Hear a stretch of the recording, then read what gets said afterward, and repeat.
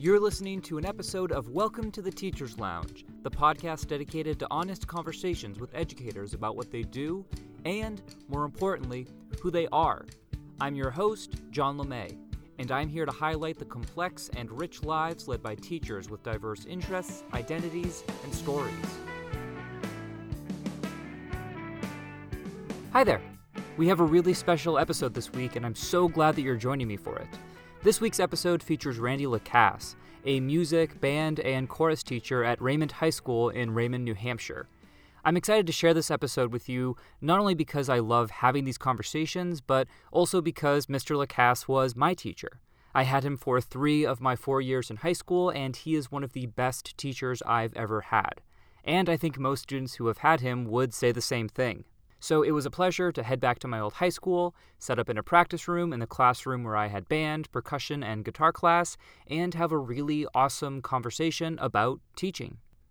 We talk about Mr. Lacasse's belief in treating his students like they're his family, his experiences as a student and how he learned to accept and implement criticism, and how he's tackled the challenges of developing and building a music program throughout his time as an educator. He also shares some of his memories of having me as a student and what I was like in high school. I think you'll really enjoy the conversation. If you do, please leave us a rating on iTunes or Apple Podcasts, and please take some time to leave a review on there as well. If you have recommendations for a guest, maybe a teacher or two from your own days as a student, please feel free to get in touch with us on Facebook or email us at welcometotheteacherslounge@gmail.com. Without further ado, here's Mr. Lacasse. Enjoy! Hey, Mr. Lacasse, thanks for coming on the podcast. Not a problem, John. It's an honor and a pleasure. Yeah, I already talked to you about this a little bit, but this is a first for the podcast because you are the first, my first guest that I've actually had as a teacher.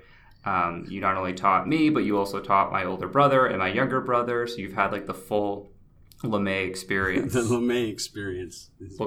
It's been a pleasure, actually. Yes. I really appreciate that. Well, we'll definitely talk about that a little bit. But what I'd like you to do first to start things off is I want to go back to the first day of school. By that, I mean your first day of full-time teaching.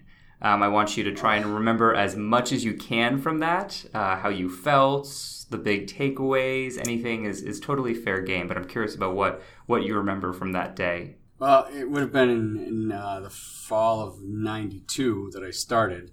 I was teaching in a little school up in the Lakes region, Gilmanton School, and I remember being, I was maybe 22 years old, and excited to just be working with kids. I was excited for my first job, my first real paycheck, and it was a kind of a neat experience in those first days. I don't really remember the first day because it was like I said, it's a long time ago. Right. But it was a blur. I'm sure that I was exhausted at the end of the day. It was an elementary school, middle school, so I would have seen kids, grades 1 through 8, shifting gears like that.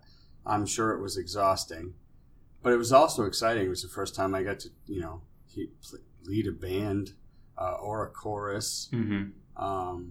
So I got to put to use all the things that I had been working up to that moment for. Yeah. So there's a sense of satisfaction, I think, on your first day. But before the first day, it's terrifying. Right. Because, you have these little human beings, in my case, they're, first graders, second graders. And, you want them to walk away with an appreciation for music. I teach music. Right. And that they'll love it their whole lives. That's the main goal. And then everything else is kind of gravy after that. That probably comes with like a different level of pressure than like teaching something like English or math because you're trying to cultivate like an interest and a passion for these things. So there's probably this pressure of like, I don't want to like mess it up, especially when they're young. Now I teach high school, and it's I have my little jokes, and I tease my colleagues and says, I teach classes the kids actually want to take, right. Not the ones that they have to take. So right. Their motivation when they walk in the door is entirely different, I think, in a required course that Right. they may not have an interest in or a passion about. So music is always, for the kids, I think, in the school district anywhere, USA, is a place where they can go and explore themselves. Yeah. Yeah. So you started off in your first full-time teaching job as leading like a band and chorus? Oh yeah, it's a small elementary school, like I said, in the Lakes region, and I'm the only music person there. So it's not only that, you do the classrooms. You go into the first grade classrooms. You spend a half hour, 40 minutes with the kids doing a music lesson based on folk songs or literacy, reading basic rhythms, marching, establishing steady beats, and things like that. So you give those kids what we call a general classroom experience in a history and appreciation and all that. And then you have the instrumental part of music education, and you have a choral part of music education. And in New Hampshire, our certification is K-12. You can teach anything. Mm-hmm. So that's how it typically is for a music teacher in the state of New Hampshire. Yeah.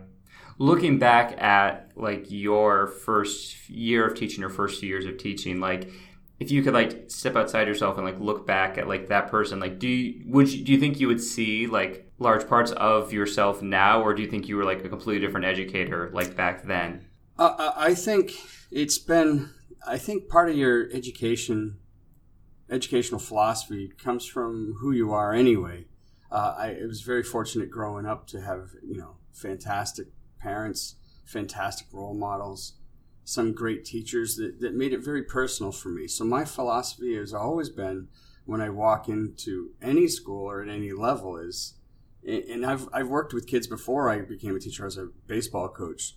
You kind of teach them or work with them like they were your kids. So even in that first job in Gilmanton, they quickly became my family. Right. And once I think that was just part of who I am. And you go the extra mile for the kids that want to, and you correct those kids like you would correct your own kids if they needed correcting. And that's the way I think I've always gone. I mean, you sat in my class, and yeah, I think that's who I am. And I think that's what comes through. It's like I said, you're all my kids. I have 2 blood kids, but I have thousands of other children that I still stay in touch with, obviously, and you're invited to their weddings, and so that is, I think, coming in something that I've always been able to do or always been able to think about. Yeah. Well, and it's definitely come through, like being in your classes, like being in bands, like you created an environment where like it was a family, where like we were, the kids in the class were each other's family, but also like you were our family, and the folks that were helping out with band, and even your family like was our family as well. Right.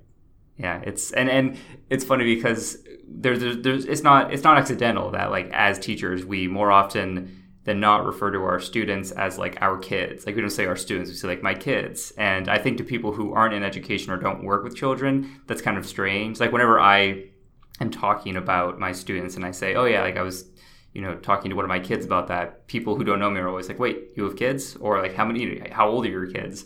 But it's just kind of like a cultural thing. That's how you view them. Like they are essentially your children, at least like while they're in school. Yeah, and again, that comes from who you are, I think, and how you've been nurtured and brought up.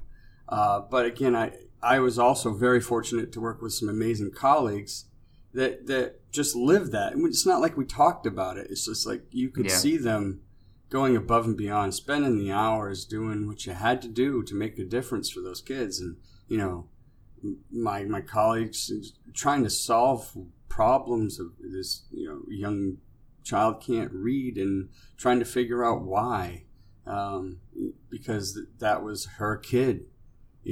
So I had those colleagues all around me too. I had a great staff.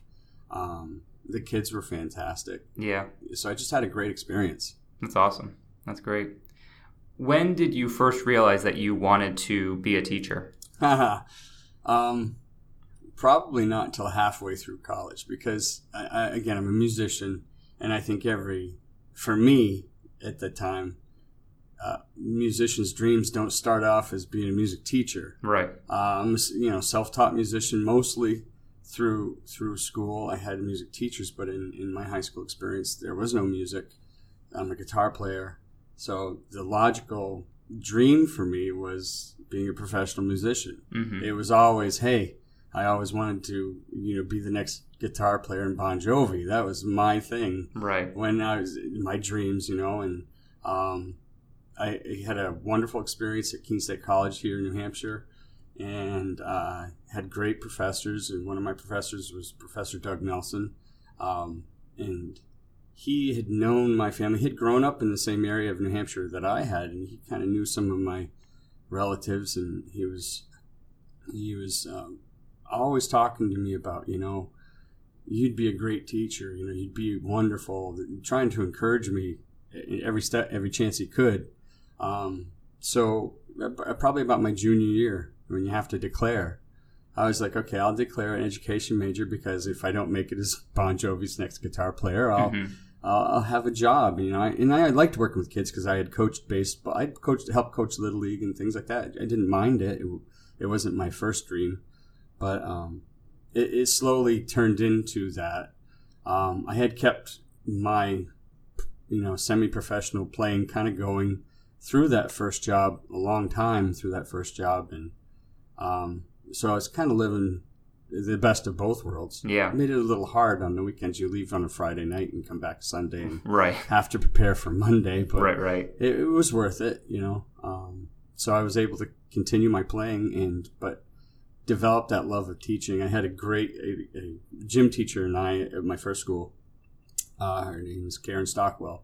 It just became fast friends. We started advising clubs and doing all sorts of stuff, taking trips together. And so, we were taking the kids on trips, just doing a lot of things. And she was a great help. She was definitely a mentor for me too. Do you remember the moment when you felt yourself settling into like being a teacher, like kind of thinking of yourself as being a teacher for the rest of your life? Because I know you were talking about how you were kind of like in between those two worlds, like still doing the musician thing. Was there a moment when you were like, oh, this is what I am, like I'm a teacher and I'm going to remain a teacher? It was probably around 2000, probably right before I came to Raymond High School, is where I teach now. My son had been born. I was in Connecticut and traveling back on 4 o'clock in the morning, wherever it was, and called home to try to stay awake. And my wife was talking about Christopher's first steps, and I'm like, you know what? I think I can let the dream of being Bon Jovi's next guitar player go now. Right. And I've always really taken a lot of pride in my teaching, but from then on, I think it just gears up a little bit more. And then when I came here in high school, it was a whole different experience than the middle school, elementary school experience. It's a much faster pace. It's more time after school dedicated to not necessarily the schoolwork, because my elementary family, they would work from the time they got home till the time they went to bed, right. trying to get ready. But it's a different night schedule with performances and rehearsals, and on right. the weekends and on the holidays, like Memorial Day. You're marching in Memorial Day parade when everybody else is home having a barbecue with their family. So yeah, that's a much different experience. Yeah, I think there definitely are like teachers who know from the get-go that they want to work with young people, or that they want to, be in education. But then I think there's a group of people who know, like, they're passionate about something, and they know that on the way to doing whatever they're passionate about full time, they can also like teach it as well until they kind of figure it out. And right. I think there is kind of a moment when you settle into knowing that, like, okay, like I'm going to let like this version of the dream sort of fall by the wayside, and then settle into teaching other kids to potentially, like have their own dreams in this particular subject. I think the culmination of accepting this job in the summer of 2001, and knowing a little history of what the program was like before I arrived, and having parents that I knew in the community where I was moving to and going to teach, really just charged me up. I think at that moment in time, I knew I had to take it to a different level. And I think that was like I said, the summer of 2001, as I was accepting this position here at Raymond High School. Mm-hmm. That was the moment where I'm like, okay, I'm all in. Right. Really all in with trying to make this the best that it possibly could be at the time. Yeah. And that's exactly what you have been. I mean, you've been at Raymond for how long? Since 2001, so it's going to be, 17, 18 years, yeah. I guess it will be. Did you see yourself being here for that long when you first started? I think we do. I think the people, like you said, that teach in the electives, as long as they wanted me, I was going to be here. Right. As long as they didn't get rid of me. Right. So when you take an elective position, they're hard to come by. There's right. a lot of competition for the jobs, and when someone honors you with that position, is you got to make the best of it. And right. you want to grow it. You want a program that the community can be proud of, but it's like the gym teacher here, Mr. Long, has been here since right. I have Moses is his brother, right? Right. So he's been here since they built the new high school, so it's right. at least 1986. Yeah, and it's like people stay, as long as you're there and you can show everybody that you're making a difference for their kid. I think they want you. Yeah. Well, and especially when you have like that ability to craft a program and sort of build it from scratch or like create a new iteration of it. Yeah. That's but I tell you, building a program from scratch is a challenge, because one of the things I had some help. You have some parent help that comes in, and I knew some of the parents coming in a little bit, and we had conversations. It's like the pace you have to set to build something from, I started, I think there was 12 kids in the band, and I think there was maybe 15 kids in the choir. And I'm like, the pace we're going to have to set to get these kids charged up, whatever we had to do, performances, going to UMass Band Day, whatever it was we had to do, singing at the Monarchs game, which is our local hockey team. Whatever it was we had to do, it was going to be so hectic and in such a pace that we're like 9 years, and it's going to start to get burn out a little bit, because right. it's an incredible pace that has to get set to build something, and we built it up pretty good. The band is now 80-ish, somewhere around there, and the course is 45 or so. Right. I'd like to go back a little bit further and talk about what you were like as a student. You can go back as far as you'd like, whatever makes sense. Most folks tend to start in high school, but you can go back to middle school or elementary school. But I'm curious about like what you were like as a learner, and maybe how that's also informed your approach as an educator. Wow, I think I loved to read when I was very young. I remember Miss Kerrigan was my first grade teacher, and she taught me how to read. And once she taught me how to read, then it's what I wanted to do. I did a lot of reading when I was little, as much reading. It wasn't War and Peace or anything, but right. You're always practicing my reading. About the same time, second grade, I actually started. My parents got me a guitar. About first, second grade, or whatever it was. And I have some relatives that play, and I showed an interest in it, and they hooked me up with an older gentleman that lived up the street that was a guitar player, and he showed me a few things for about a year or so, and I just started playing. It wasn't very good, but I was constantly playing, and I think that helped me as a learner, because and I was playing by ear and just picking out small little things, but I became a listener. And I think my learning style has always been auditory first and visual second. Not that I don't need the visual learning, because I do. But I think that was true all the way through my school and even in high school. I was a very good listener, and I could remember things when they were said. So I don't know if I necessarily had to work as hard at notes and things like that as some of my friends did. And I did pretty good grades, National Honor Society, did okay. Mm-hmm. It wasn't, I had a very small school. It was very individualized instruction.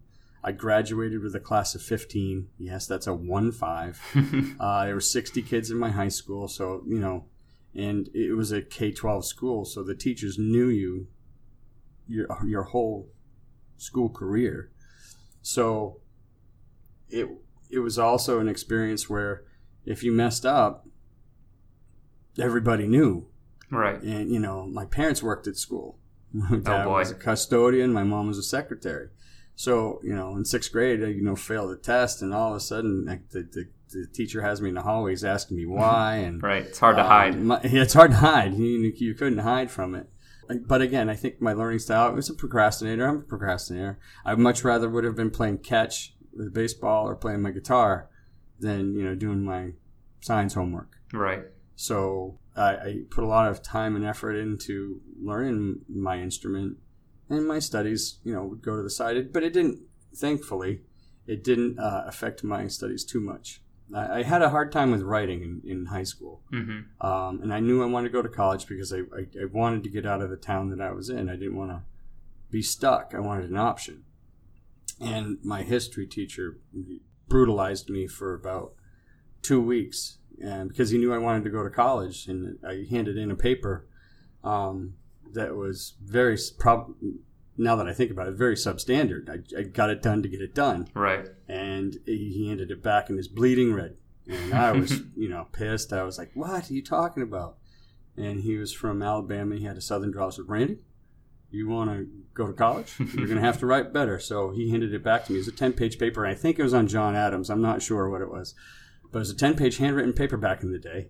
And he said, do it again. And I'm like, I was fuming. Right. But I had to rewrite the 10 pages. So I rewrote the 10 pages. He gave it back to me again, and it was still pretty much covered in red. And I did it 5 total times before he accepted it. He said, now that is ready for college. And that has stuck with me. I share that story with my kids in school now. I said, handling criticism is a big part of learning. Yeah. And, and sometimes kids will come into your room, and if you're handing out feedback like that, they think it's a personal attack. Right. And it's not. And that's sometimes that's a very important hurdle to get over. Yeah. For kids. At the time, I thought he was harassing me. I really thought he wasn't. But it turns out he helped me more than I'll be able to tell him. Yeah. So, yeah, again, I wasn't the hardest worker, but I attended to what I had to attend to. Yeah. That makes sense. And did that help? Did I answer the question? I babbled. No, you absolutely did. You absolutely did. No, I mean, it makes sense. And I mean, it sounds like I think of you as like a very empathetic teacher, and it sounds like your status as someone who, cared, but also cared about other things that might not be, tied into academics. Like you want to play guitar or go outside and play catch. Like that makes sense because I think of you as someone who really recognizes potential in people and is willing to, see people as individuals, even if they might not be, like a quote unquote like all-star student or even be particularly gifted like in your respective classes. I think your experience as a student and your ability to look back and see yourself probably impacts the way that you approach, individual learners. Most definitely. I think that is very true. Just because I was a learner once too. Yeah. I try not to forget that I was a kid. Yeah, I know. It's so easy to. Even as someone who's like not that far removed from being a kid, I find myself like forgetting like just how complicated like life was and seems when you're in high school. Oh, the world is coming to an end every time there's an issue. Right. And it's funny, try to reassure them that, the sun will come up tomorrow and in 20 years you're not going to remember that kid's name or or that situation. So, you try to get them through. Yeah, tell them that it'll be okay. So in talking about that, actually, I'm going to flip the script a little bit. As I said, because you are the first teacher I've had on here that I had as when I was in high school. I'm curious about like, take this question as you will. What was I like as a student? Is there any like particular interaction or image that you think of when you think of having me in class or seeing me around school? Yeah, absolutely. There's a few things. The physical attributes. You had hair for days. That is true. You had the flow going, and everybody wanted John LeMay hair. I think that's physically what I remember. Sure. In the hair over the eyes, not being able to see the eyes much all the time. Having to always move it out of the eyes. I remember your passion for Metro Station. Oh, yeah. I believe. Yeah. Shake It. It was one of the songs. You shared that with me one time, and I'm like, okay, and I still have it on my iTunes. Oh, that's great. Today. I probably was trying to get you to play it at a dance or something. Yeah, like that. I'm sure there's something like that. And every once in a while, I'll go buy it on my iTunes, and I'll think of you. Oh, that's great. So I remember obviously guitar class. You're very talented. Just all around logically smart individual. So things kind of make sense for you, I thought. And it didn't take several different ways to explain the same thing for you to get it. And I think that's a credit to you that you can think in multiple points of view. Oh, thank you. Was the way. And I remember the philosophical conversations that we used to have in guitar class. Yeah. Talking whatever the hot topic was for the day, and it was Craig Dyer, if I remember right. Yeah. We would have three-way conversations about life's hardest questions, and it was enjoyable beyond the guitar playing. Right. Sometimes we wouldn't even play like a single note.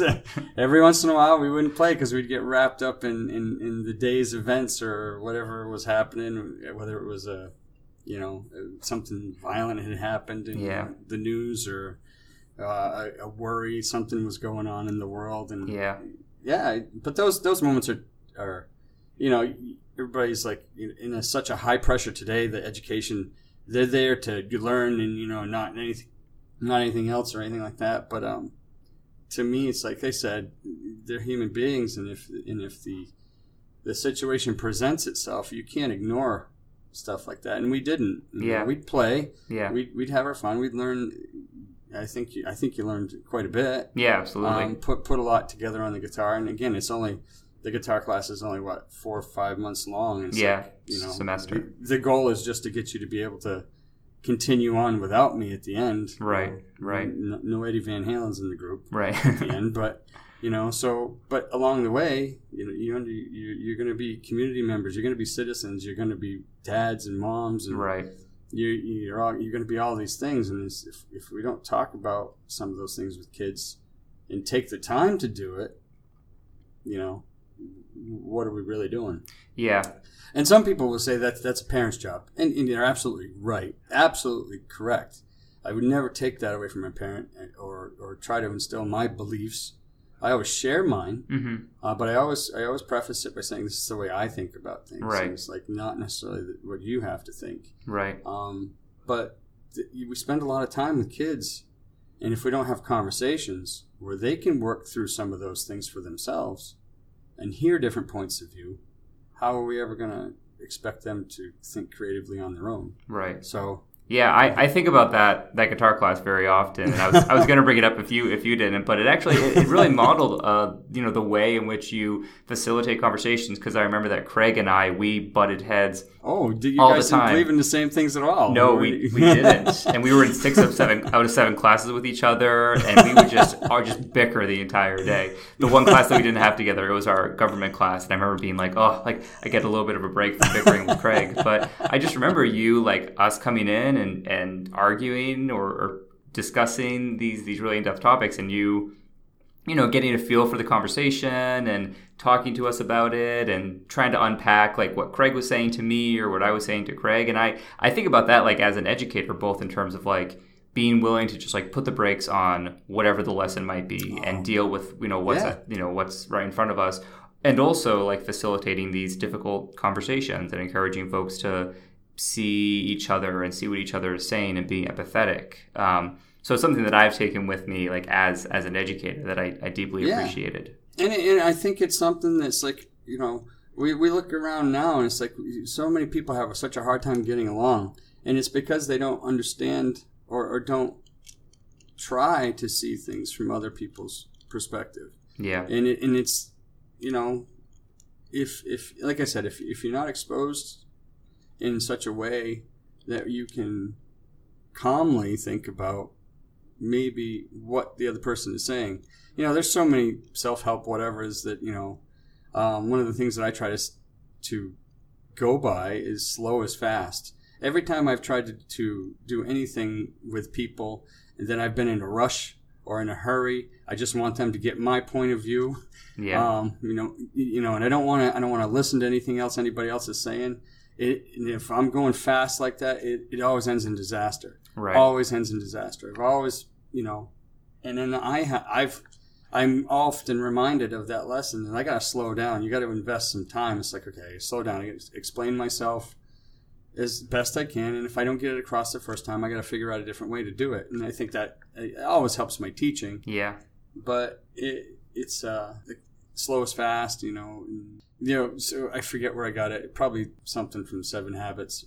You gotta first listen before you can speak. Yeah. And there's time in between where actually listen and not be thinking about what you're going to say next, and actually listen. Right. So and I'm not perfect, boy, because I shoot for that as often as I can, but it's hard when the pressures of, okay, you got to get this done, you got a concert coming up, or you got to get through this chapter. My poor colleagues that are in the examined subjects, they're always so frazzled, and I think sometimes they go too fast with kids. Yeah. Because they have to. Right. And kids miss out. Yeah. They miss something important along the way, and you can't go back. The cool thing in music is, in band or chorus, if we're working on a piece and we're working on a certain set of measures, if we play those measures, everybody in the room knows that it ain't good. Right. You know what I mean? It's immediate feedback. Yeah. And and then everybody can process that feedback. Oh, we got to work on that. Right. And then it's my job to kind of take it apart and say, okay, we all heard that, right? And okay, what do we got to do? And so, like I said, slow to me is fast. Yeah. That actually, that blends really well into my next question, which is... So people are going to think that I had the questions ahead of time. Yeah. And I fed you them. So my next question is, I'm curious about what you think regarding how we as educators fail our students. And I mean that both in a macro sense, like how the education system, however you interpret that, might fail students, but also how we as individual teachers in individual classrooms can fail students, and what that looks like when that happens. It is, to me, I think that failing kids, this just failing kids straight out, has so many ingredients in that recipe that it's hard to single out the teaching. It's such a vast question. I think we as teachers sometimes we go too fast. Some kids can't get it as fast as we can dish it out. And, the model was always, for 150 years or whatever it's been, if you can't get it while I'm dishing it out, tough. And, that was the business model. In a business, you're working on a factory line. Right. A little widget comes across that line and it's defective. You stop the line, you take that widget, you throw it over your shoulder, and you keep going on. And I think that education can't be that. And when you get to good schools and when you start to think like that, it changes your whole perspective of things. Unfortunately, it also changes how much time you spend with kids. It also once you stop the assembly line and really take care of that, fix that widget, fix that kid, and take the time and energy and resources to fix that kid, it's expensive and it slows everything down. So that's I think we're still trying to figure it out. We've been in education reform for 30 years. Right. And, I think we're always in education reform. We're always trying to find a better way to do it. Sometimes we hit on something and sometimes it doesn't work. The fact that teachers keep trying and schools keep trying is what's important. I think a school, or if not our society, fails a child if they don't hold them accountable for it. When kids are accountable, they then tend to have more respect for themselves. They have the self-respect to expect from themselves, you know, and that's something we've got to do better at. But unfortunately, when you expect from the kids or hold them accountable, we're in such a society now that it's like, okay, why did they single my kids? Parents are. I have some fantastic parents, Mm-hmm. and then we have parents that if your kid gets in trouble or is not doing well, we contact them, or the school has to deal with them in such a way that it's disciplinary. The next words out of their mouth, we're going to sue the school, we're leaving the school district, the school sucks. You know, it's you know, your kid made a mistake. It's okay. Right. Really, better that kid makes it now when they're a minor. Right. You know, or better that kid fails this test now. I think if we are diligent in our curriculum and instruction, and always taking a look at what we're asking them to do, and set the bar not ridiculously high, but where it ought to be at the end of your 12 years in any school district USA. And there's a lot of debate about that, and there will always be debate about where that bar should be set. But it's that college and career ready thing that they've got going on. Some of my colleagues, they scoff at it. It's like it's the next, you know, buzzword kind of thing. Right. But I think that is something to shoot for. And that doesn't mean that you have to know the cosine of tangent and, you know, whatever that is, you know. Right. But it means that you have to be able to function, and you have to be able to think logically. You have to understand the country you live in, and you have to understand how it works. You have to be creative. You have to nurture their. That's what a school should do. And when we don't do that, and we don't, sometimes we don't, we are continuing. If you fail a student, it's incumbent upon you not to fail another one. Right. And we have to be accountable too. We have to be like, okay, you know what? We messed this up. We can get it better next time. Yeah. You know, we're not perfect. You know, I'm not perfect. I mess up 100 times a day. You know, I'll miss something in rehearsal I should have caught or whatever. Sometimes I'll deal with a kid. I shouldn't have dealt with him that way, but I always take that kid in and I always try to make it right. And that's what we ought to do. If we don't continually try to get better, we fail kids. Right. Yeah. Did I answer it? No, you absolutely answered it. Okay. No, you absolutely answered it. There's a lot to. Yeah, you're right. There's so much to that question. Yeah. It's so different for every kid that walks through your class. And you know, every kid that walks in my class, I got 80 kids in my band and 45 kids in my chorus. So if those 45 kids in my chorus, there are 45 different reasons they are there. Mm-hmm. And it's like you're doing your best as a teacher to make sure all 45 get exactly what they need, and you push them enough that they learn and that they feel like they've accomplished something at the end, and they're proud of what they've done. Yeah. But there's like I said, so many ingredients to that. That's a hard question. Yeah. I don't think there is any one thing. I don't think testing all the time is a good thing. I know that's a pretty popular answer, probably. Yeah, it's true. Very true. I think your curriculum ought to be looked at often. And your assessments ought to be looked at. Schools' assessments ought to be looked at to see if they're, worthy of the kids. That's something to me, that's a committee that has to be 24/7 all year long, every day of the year. It's like you're always looking at your curriculum. You're always trying to get better.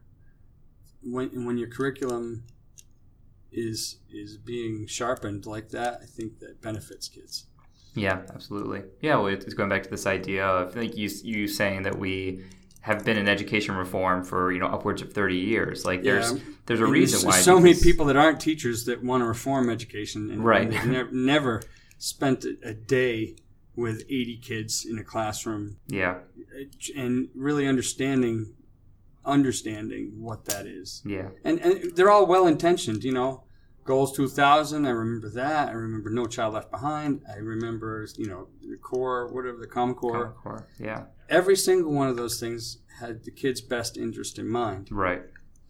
But every single school in the United States is not the same. Right. Or have the same resources or have the same teachers or, physics, gravity is the same in every school across the place. And how they teach it should be individual to that school. Yeah. And those particular kids. Right.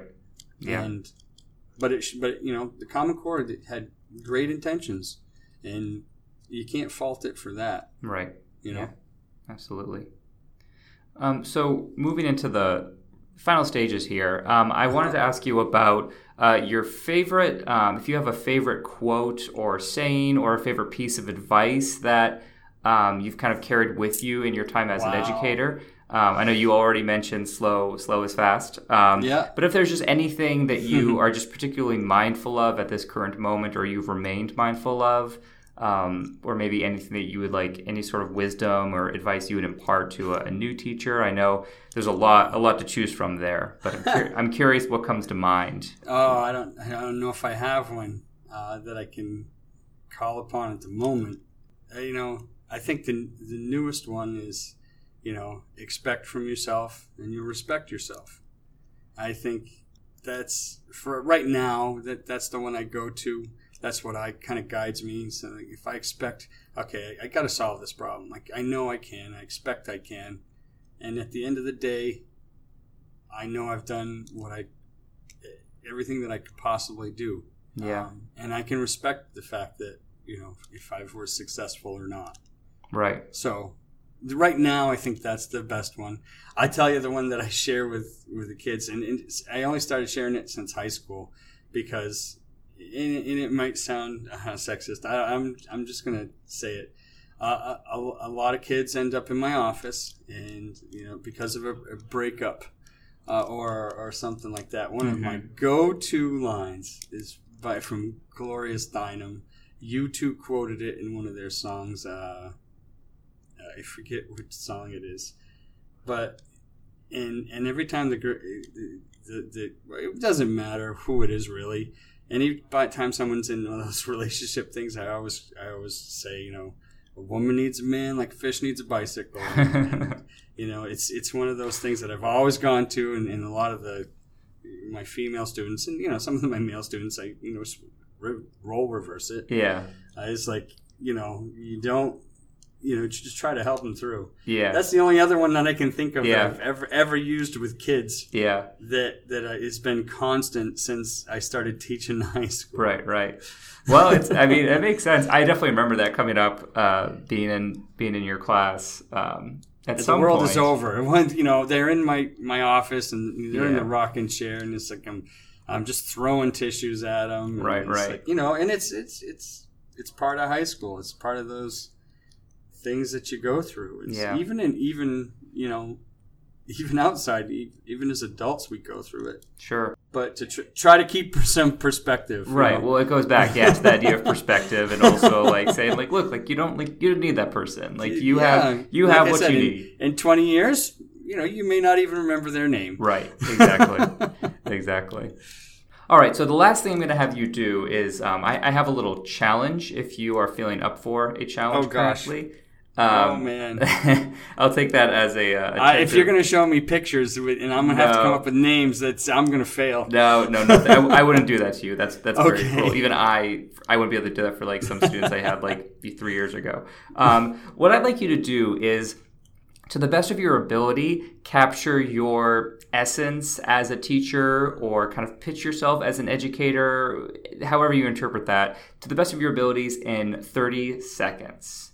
So I have a timer. I'm going to throw 30 seconds on the clock, and I just want you to, whatever comes to mind, if you had to describe yourself as a teacher, what you do, how you try to, carry yourself as an educator, anything is totally fair game. Sound doable? Okay, so I have 30 seconds. No, it doesn't sound doable at all. Right. Well, I appreciate your willingness to do it anyway. Okay. Okay, so I have 30 You seconds say on the go. clock, and I'll count down in 3, 2, 1, go. A professional colleague, a caring individual, a dedicated employee, a mentor. I hope that my essence is one of nurturing. I hope it is one of 10 kindness. And I hope it is one of instilling a passion for learning as long as they want to learn as young adults. That's great. Awesome. Did I pass? You passed. Well, you did. You passed this round. So I'm going to ask you is to... a lightning round, is there? I'm going to ask you to do that again, but this time I want you to do it in 10 seconds. In 10 seconds. Same exact thing, but in 10 Oh, seconds. my head. Forcing you to distill as best you can. Okay, so I have 10 seconds on the clock, and I'm going to count down in 3, 2, 1, go. A kind, caring, dedicated, and I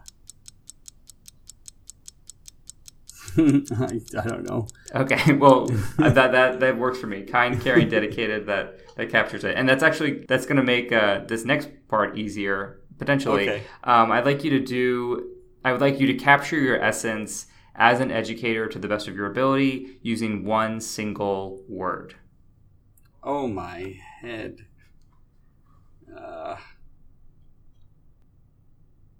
Dedicated. I think I'd pick dedicated. That's awesome. That checks out to me. Great. Well, thank you so much for talking with me, Mr. Lacasse. You're very welcome. As I said at the top, having you as an educator kind of makes this even like more special, and I appreciate all that you've done for me. I had you for 3 out of my 4 years at high school. I couldn't get that senior year of band in, unfortunately, because of scheduling, but I appreciate you being there sort of like for my entire high school experience, and you being present in my older brother's life and my younger brother's life, and there is very much a reason why we all speak of you so fondly and cite you as among our favorite teachers. So I really appreciate it. Well, thank you. It's been a pleasure. It's a pleasure with all my kids. It's like I said, it's just my family continues to grow and grow. That's all, every year. Yeah, well, happy to have you as part of it. Thank you to Mr. Lacasse for taking the time to speak with me. This podcast was created and hosted by me, John LeMay. Our associate producer is Emily Muller. Our cover art is by Katie Cooper, and our theme music is You Need a Visa by Really From. Thank you so much for listening, and I hope you'll join me next week for another episode featuring another teacher and another story.